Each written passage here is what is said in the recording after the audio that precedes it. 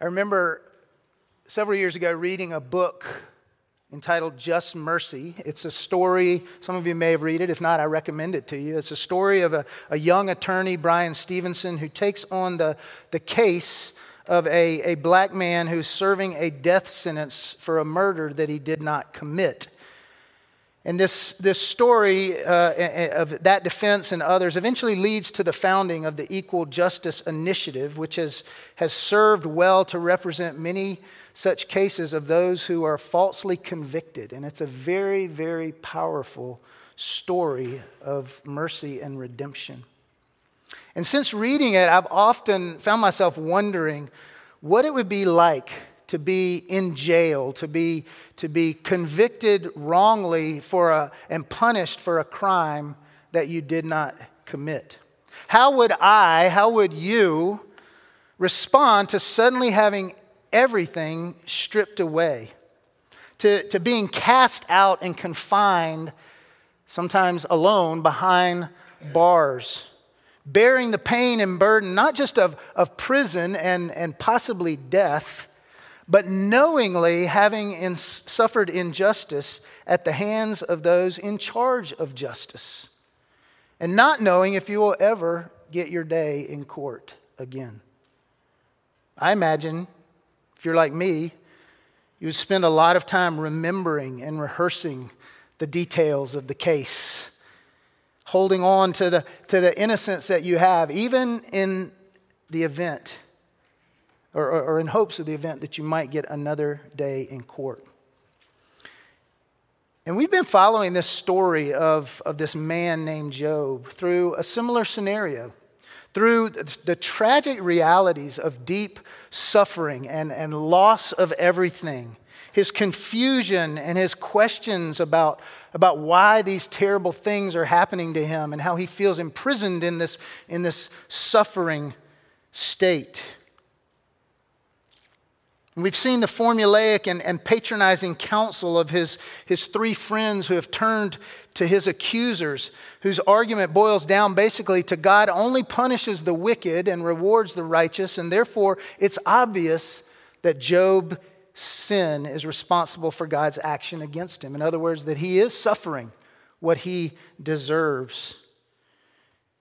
And Job's continued rejection of their assessment and his increasing conviction and confidence that if only he, or better yet, only someone could stand before God, an advocate, a good attorney could come in and argue his case, surely he will be vindicated. Surely he would have redemption.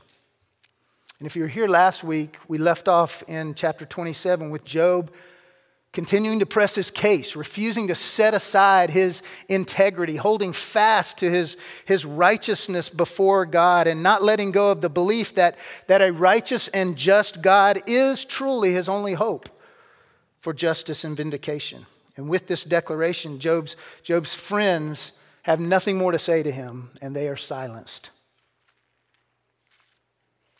Chapter 28, which kind of serves as a bridge between Job's last speech with his friends and this monologue we're going to look at, serves as a kind of intermission in this courtroom-like drama. We won't go back and look at it, but you can go back and read it. And there Job is musing on this question of where can true wisdom really be found? And he rightly concludes that only God knows the way to it. Only God himself can declare and establish wisdom. And so Job ends chapter 28 with this statement that if you were here this summer when we studied Proverbs, captures the definition of true wisdom. He says, God revealed to him that, behold, the fear of the Lord, that is wisdom. And to turn away from evil is understanding. And the irony of this statement is that that's exactly God's assessment of Job. Twice in chapter 2, God says that Job is a man who fears the Lord, that Job turns away from evil. And so by God's own definition, Job is a wise and upright person, which is again the whole root of his dilemma. How can the all-wise, the almighty God bring such suffering upon his own servant who has feared him, has turned away from evil? If that truly is the key to wisdom and understanding, Job's thinking, why does it still feel like God has imprisoned me in darkness through all of this? Which brings us to what we have before us this morning that we might call Job's closing arguments, or his final appeal. In a court case, when the counsel is giving a chance to give their closing arguments, they take all the evidence, they take all the testimony that has been given, they sum it all up, and they present their best case to the jury and the judge. And Job's summary defense, as it's given in the heading of the ESV translation in chapter 29, really spans these next 3 chapters that we're dealing with today. They not only represent Job's closing arguments and confessing of his own innocence, but it also brings Job to the brink, and some would actually say crossing over the line, of laying a formal charge against God for all that he has suffered. In other words, of turning around, as I said to the kids, and turning his question of why to why, and accusing God of injustice, which sets the stage for him ultimately getting his wish to stand before God. And as Job sums up his case in these chapters, we see a progression of his thought and his feeling that not only reflects how we might think, how we might feel in situations of suffering, but also foreshadow the one whose case ultimately procures just mercy for those of us who live under the death sentence of sin. And what we see in these 3 chapters are, and we'll break it down this way, Job's longing for the way things were, Job's lament about the way things are, and Job's laying out his case for the way things ought to be. His longing for the way things were, his lament about the way things are, and his laying out the case for the way things should be. So let's walk through those chapters as Job rests his case before God. First, longing for the way things were. In chapter 29, Job recalls the good old days, the days when he knew the blessing of God's presence, the provision of God's care, when his life was lived according to the wisdom and the ways of God. It's a wistful reflection, if you will, on when the circumstances of his life actually coincided, actually lined up with his blameless and upright character and behavior. Job is longing for those past days when we might say, life was good. Life was good.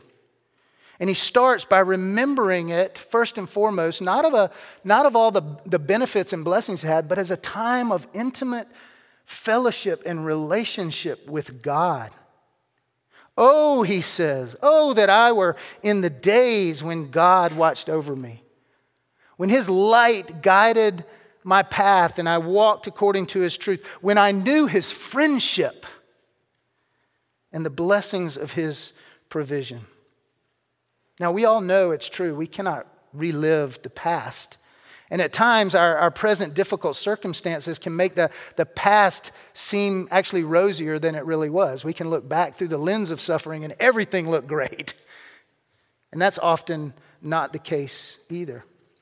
But there can be a healthy and even a healing element of looking back and counting the blessings of God that we have experienced, remembering his work in our lives. The Bible often calls us to such remembrance of who God is and how he has worked. And the purpose of that is to remind us, to encourage us, and fortify our faith in difficult times. But Job is not just remembering his blessings and longing for things to be the way they were. He's also recounting the evidence in his case that he has indeed been blameless before God. He recalls with deep longing this sense of assurance of God's presence, this confidence in God's care for him. He recalls his fellowship in God's friendship and his experience of his abundant blessing. And all of that resulted in what one would expect in the life of one who is faithful to God. A happy, healthy, successful, good life. And as we've seen and as we've said, Job really did start out as the poster boy for the prosperity gospel. And here he's looking back and he's saying, that was actually not a bad place to be. He gains some solace, I'm sure, in recounting the details.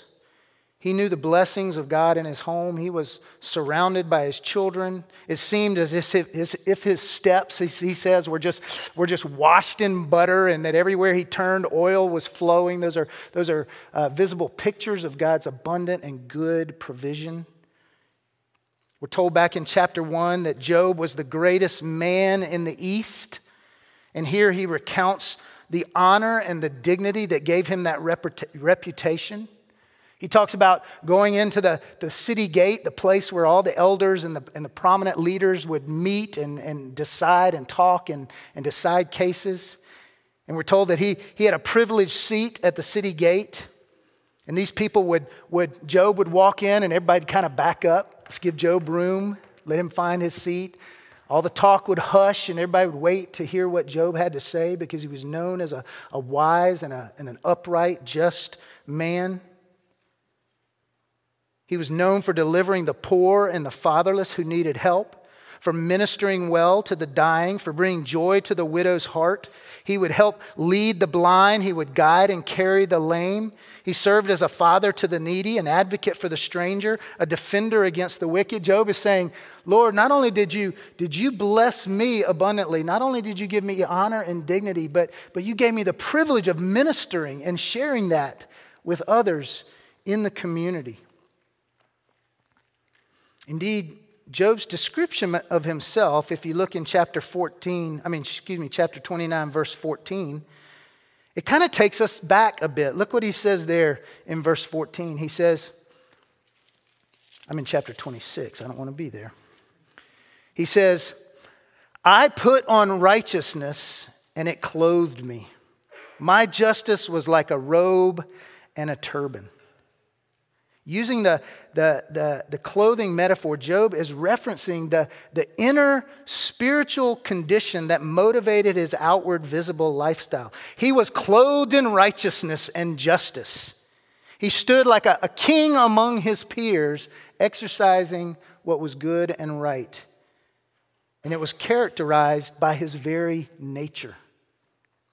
And as a result, in verse 18, Job says he believed that he would finish out his life in such a blessed state. He says, oh, that I would die. I thought I would die in my nest, all comfortable and taken care of. And his days would be multiplied like sand. He says, my glory would be fresh with me and my bow ever in my hand. When we feel like life is really good, when we feel the light of God's face is shining brightly upon us, it is easy to make a connection between that assumes it's going to always be like that. That assumes the way things are today will be like that for the rest of our life. And while Job is understandably reminiscing on and missing the good old days, he is also starting to inch dangerously closer to the very thing that Satan and Job's friends accuse him of, which is putting his trust, putting his hope in God only when things are good, of trusting God for his blessings and not for who he is.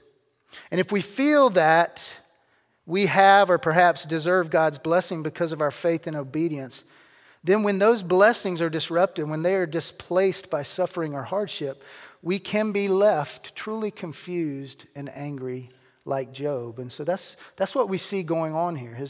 His questions are becoming more and more a sense of, I don't deserve this, I don't deserve this. And we'll see that he's right in many ways, but you can tell what's going on in his heart. And so when we find ourselves going through trials and tribulations, or when we walk with someone through such times, it is expected. It is expected that we will look with longing to those times when life was better. None of us will go through suffering without saying, gosh, I remember what it was like before this, and it was a lot better. We'll always look to the sunny days when the storm begins to rage in our lives. And we may remember when a failed marriage was filled with love and romance. Look back to when a lost or a wayward child used to run into our hugs and climb up on our laps. When a now broken or embittered relationship actually brought joyful laughter and friendly fellowship. When an ailing body used to run and to work with strength and vigor. When a struggling career was at times filled with success and promise. We should expect to do that. And doing so can bring with it a real sense of solace and perhaps a greater hope that God is in this and we will experience that again. But it can also intensify the pain of the present circumstances. And it can cause us to begin to question God's goodness. And that's a little bit of what we see happening in Job. And we have to remember that God does not guarantee, nor does our hope lie in a pain-free life on this earth. And so Job looks back on the days when his righteousness indeed was experienced in his life by intimacy with God, by the blessing of a good name and honor and respect among men, and a life lived with compassion and care for others. And he rightly credits those things to God's presence, to his providential care and goodness. And it serves as a basis for his contention that he really has done nothing to deserve this suffering. And so this longing for the way things were leads to the next phase of his argument, and that is a lament for the way things are. And we see that in chapter 30. Job now turns to the fact that his life as it was has now been transformed from blessing to curse. He still is making this case that this change is not due to anything in himself, nothing that he has done. And so just as he recalled the way things were, here he lays out again in detail the way he sees things as they currently are. And having spoken about how he used to be the most revered and respected of men in the city, he opens chapter 30 with this: "But now they laugh at me. Now they laugh at me. The one who was revered is now mocked." And not just, Job says, by honorable men. It's not just by those city leaders that he sat in the gate with. He says now, these are the children of men who I would not even have entrusted the care of my dogs to, is what he says.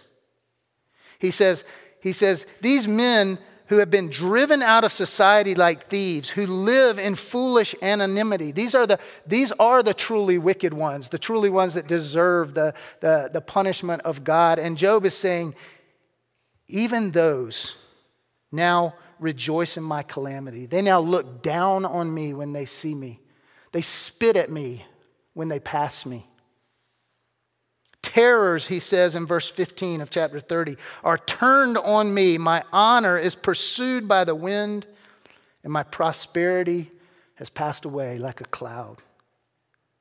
Job again laments the pain and the affliction that he is enduring. And it's as if, as he says in verse 18, God has taken the righteous garment with which he has been clothed and with great force has stripped it off of him and drug him to the ground by his neck to choke him. He in effect says, I've been mugged by God.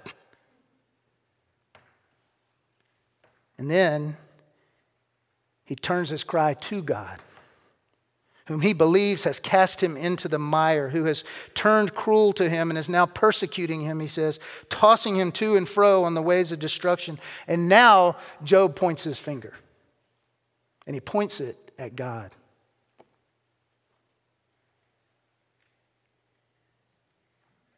Knowing what he knows about and has experienced personally of God's sovereignty, of his righteousness, of his blessings, Job's only explanation for the terror and the suffering he's experiencing is that the God who was the blessing of his life that he knew is also the same God in the cursed life that he is experiencing now behind that. And so for the first time in all this debate and struggle, Job comes to the point of openly accusing God of cruelty and of refusing to do the very thing that Job himself dedicated his life to doing, answering the cry of one who is in need. Job says, "Didn't I weep for him whose day was hard? Wasn't my soul grieved for those who are suffering, the needy? And yet when I hope for good, evil comes. And when I waited for the light, only darkness came." Job says, in essence, even I, as a caring human being, would not treat someone, God, in the same way you're treating me. And so this optimism he may have gained in remembering the past now begins to turn to utter pessimism in the face of his present. Job has come from being a man whose every step was paved in cream and oil flowing to one whose only song is a funeral dirge, mourning and weeping.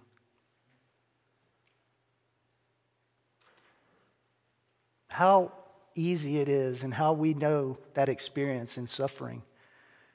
This up and down of emotions, this sense of God's blessing and his curse, this recognition of his sovereignty, but this anger at what seems to be his punishment. And so Job laments the shame that his life has become, and while it leads him to question and even accuse God, hear this, it leads him to God. It leads him to God. Again, we know what Job does not. We've read chapter 2. We know that it really is Satan's hand that is bringing this affliction upon Job, yet at God's permission, at his allowance. Job perhaps wrongly lays blame for his suffering at God's feet, but he still rightly acknowledges that if God is God, and for God to be God, he is ultimately in control of all that is happening in his life. Just as we've been talking about God's providence. He is sovereign over governing and sustaining everything that happens in his creature's life, even over the sin and evil of this world, even though he is not responsible or the author of it. Job knows this, and thus it is only from God that he can ultimately gain understanding, in the end, vindication. So Job turns in this final appeal from the longing he has for the way things were and the lamenting and sorrow he has for the way things are, to now laying out in his mind how things should be. And that's what we see in chapter 31. Having affirmed that wisdom is found in the fear of the Lord, having contrasted the blessed life of his past and the present cursed state in which he lived, Job now, in a sense, he takes the stand in his own defense, something that defense lawyers often don't recommend. But Job says, no, I am so confident of my case, I'm going to take the stand. And he begins to set forth a list of charges and calls down judgment on himself if any of them can be proven true. Job uses covenantal language here that was familiar in ancient times to set forth a case. And he opens with a proclamation of having covenanted with his eyes that he would not gaze upon a virgin. And his rationale is that I know God sees everything. And he does punish the wicked. And so I've covenanted with my eyes, with what I see, knowing that God sees. Now, Job is not just starting out with one particular sin, and he's not just starting out with a commitment to resist giving in to lust. He's starting with an example of how walking in righteousness is not just a matter of our behavior, but it's a matter of the heart. It's a matter of what goes on inside. To look at a woman, even admire beauty, is not in and of itself wrong.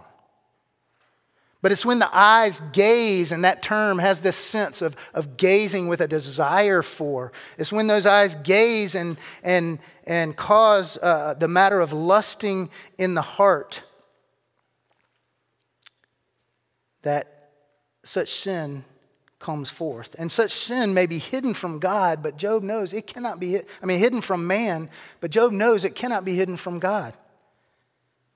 And thus, as we heard Jesus in the Sermon on the Mount, as he's recounting what it means to live a life committed to God, to live a blameless and upright life, he says truly, even now, unless your righteousness surpasses that of the Pharisees, you'll never enter the kingdom of heaven.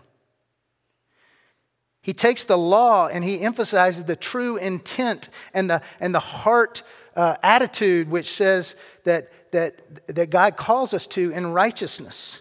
To look lustfully is to commit adultery. To insult a neighbor harshly is to commit murder. And here Job starts out saying, I made a covenant. I made a commitment with my body to guard against sinning in my heart. Here we see Job proactively taking the radical measures that Jesus spoke of to guard our hearts from sinning, pulling out your eye, cutting off your hand, whatever it is. Job said, I have made a covenant not to do those things because I don't want to sin, not just outwardly, but in my heart. And then Job goes on to mount his case, and he gives this, and his formula, as we read through these verses, is in essence to say, if I have committed such and such a sin, and he gets into detail about what those sins are, explains them very, very succinctly. If I am found guilty of any of these, then I myself will call down the judgment of God upon myself for that sin. And he gives through a comprehensive list. We're not going to walk through all of them, but I'll just summarize them here. He says, if I have dealt falsely or deceitfully with others, then let me be weighed in the balance of God's righteousness. And let others get anything that I may have gained in that. If I've committed adultery with another woman, Job says, let the same thing happen to my wife and let the fire of God come upon me and engulf me. If I have dealt unjustly with my servants, who, by the way, Job notes, are made in God's image, just as I am. You know, we live in this culture now with critical theory that says we're parts of classes of oppressors and parts of the oppressed, and there's differences. And Job says, no, we're all created in God's image. I'm no better than my servant. My servant is no worse than me. And therefore, I deal justly with them because they are made by God just like me. Not because they're some member of a different class.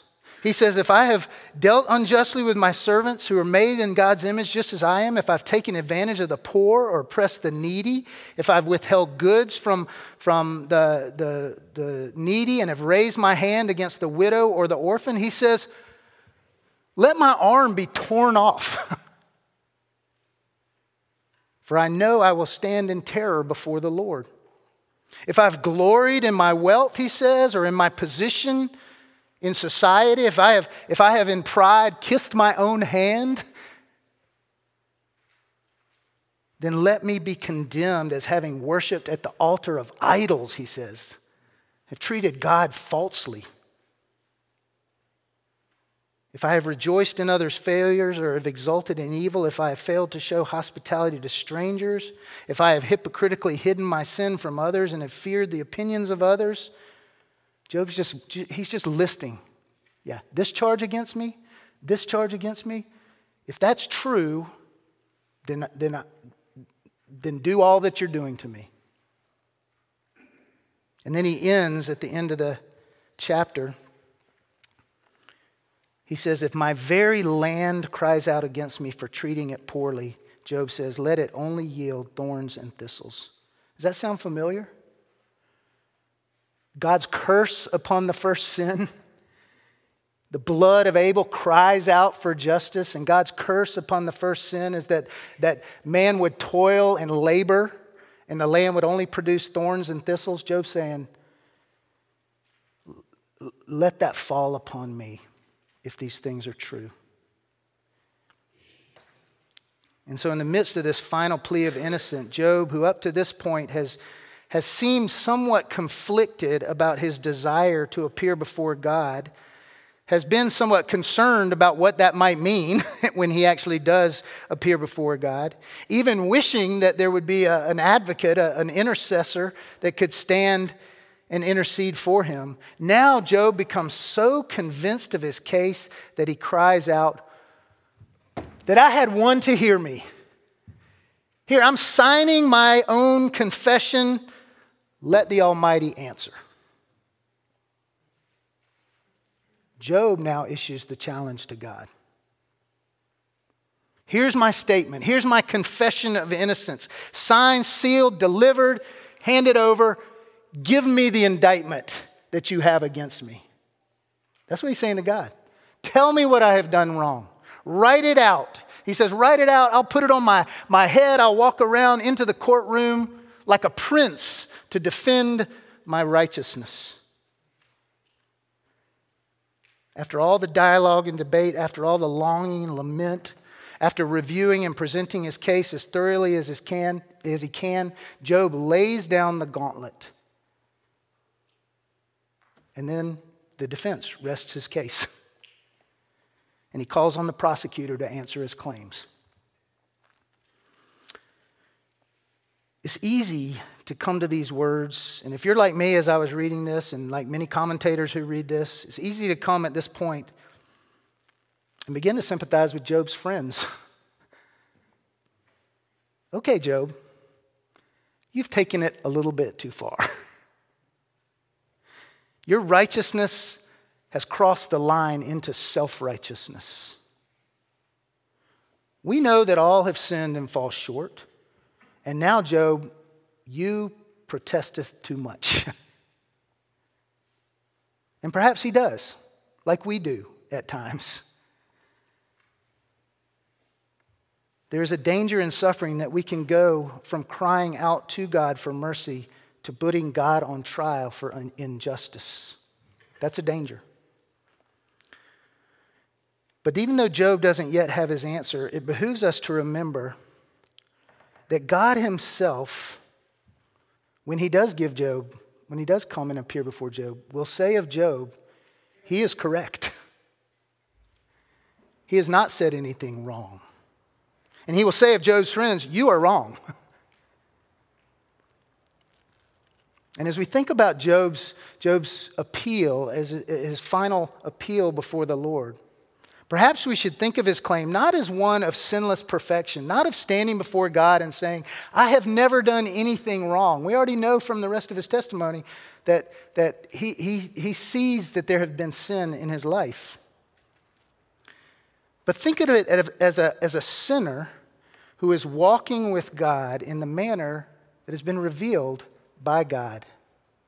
A sinner restored through the offering of sacrifices, which we saw Job making for his children, and we assume he probably made for himself as well. And one whose great suffering seems so out of proportion to the way that he has lived his life. Job's closing arguments actually encourage us to know the fellowship and the righteousness of God that has been restored to us by the ultimate sacrifice of Jesus Christ, and to cling to that righteousness, to plead it as our only hope and defense, to come to God and call on him to make things right through his faithful promises that he has given to us and have been fulfilled in Christ Jesus. And indeed, in Job's closing arguments, we have a foreshadowing of the one whom God would send to take up our case for us. His son Jesus, who knew perfect fellowship and favor with God, who lived the good life and the glory of God more than we could ever imagine, who had all the blessings of heaven at his disposal, who was indeed perfectly clothed in righteousness and justice, being anointed by God the Father to restore sight to the blind, to proclaim good news to the captive, to make the lame walk, to set at liberty those who are in bondage, and to rule over God's kingdom in righteousness. But remember what Isaiah the prophet tells us.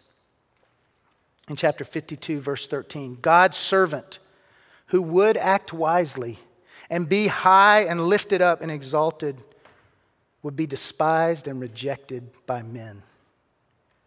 A man of sorrows, acquainted with grief, like one from whom men hide their face, spit on when they go past, mock because of his claims.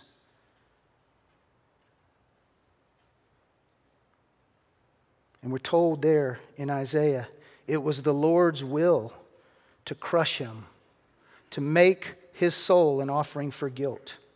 He was pierced for our transgressions. He was crushed for our iniquities. On him was the chastisement that brought us peace, and by his wounds we are healed. Jesus bore the curse for Job's sins, for our sins, on himself, that we might truly be clothed in the righteousness and the justice of God, just as Job believed he was at that point. Jesus, if anyone could truly stand before God and protest his innocence, that he did not deserve the suffering he would endure, it is Jesus Christ. And yet we're told, again in Isaiah, he was led like a lamb to the slaughter, and like a sheep before his shearers, he was silent. He didn't open his mouth. He didn't lay out all the reasons why what was happening would be unjust, and they were. Yes, he did ask God why. Yes, he did ask God to remove that suffering from him if it be his will, as a man like you and me and Job. But ultimately, he willingly endured what we deserve and voluntarily entered in to the punishment for our sin. And so, as Job rests his case, we'll see he will get his day in court. He will see that after enduring the testimony of one more witness, which we'll look at next week, that he will stand before God. But it will not be God giving Job an answer and being set straight by Job. It will be Job who is called to answer. And he will stand before God in humble silence. And friends, in the midst of suffering, when we're going through difficulty, when we feel and experience God's hand heavy upon us, for no good reason perhaps, nothing that we can understand, we may long for the way things were in the old days. And we may truly and openly lament the way things are in the sufferings of this present world. But brothers and sisters, let us remember that God's just indictment against us, that the vast list of sins that he could come up and lay at our feet have been taken up and have been borne by Jesus Christ. And our merciful pardon is signed and sealed not by our own claims of innocence, not by our works of righteousness that we have done, but they are signed and sealed by the blood of Jesus, who stands in our place and bore on the tree of the cross the curse for us. And because of that, and because of his resurrection and his being a living Redeemer with us now, we can enter boldly into the throne room of God. We can come boldly into his presence, confessing our sin, crying out for his mercy, holding forth our need, and know that God will have just mercy on those of us who are clothed in the righteousness of Christ. The sufferings of this present world cannot compare with the glory that awaits us in Jesus. Job couldn't see that. He believed it. He couldn't understand it. But we have seen it. And we experience it. And as we now bear the righteousness of Christ by faith, brothers and sisters, let us hold fast to that. And let us covenant to live that out in righteousness in our lives that God has now equipped us with. To now live for our King and love like Jesus loved us. And now seek to guide people to him as the only hope. And let us strive to know, as Paul would say, Christ and the power of his resurrection as we enter into the fellowship of his suffering. To be holy as he is holy, and to find our worth, as we're going to sing right now, not in what we own or who we are or what we do, but to rejoice in our Redeemer who lives. Let's pray together. Lord, as we read this account, there's so much in here that I think we can identify with in Job's life. He gives voice to the feelings we experience, the circumstances that we battle with. And yet, Lord, it still is hard to grasp that you, who are a sovereign and righteous and just God, whose providence rules and governs and sustains all things in creation, that still we battle suffering. We still face hurt and sin and death. And yet you have redeemed us. And your justice and your mercy meet perfectly at the cross of Jesus Christ. And there we receive both. Father, if there's anyone here today that doesn't know that for themselves, whose faith and hope is not in a living Redeemer, Lord, would you open their eyes and their hearts to believe? And for those of us who do believe, Lord, may we cling to that in our times of suffering. May we seek to live out that gospel truth in our engagements with this world and with one another. And may we long, not for the way things were, Lord, we would never go back. But may we long for the way things we know they will be when you come and restore all things to yourself and make all things right. We give you thanks and praise in Christ's name. Amen.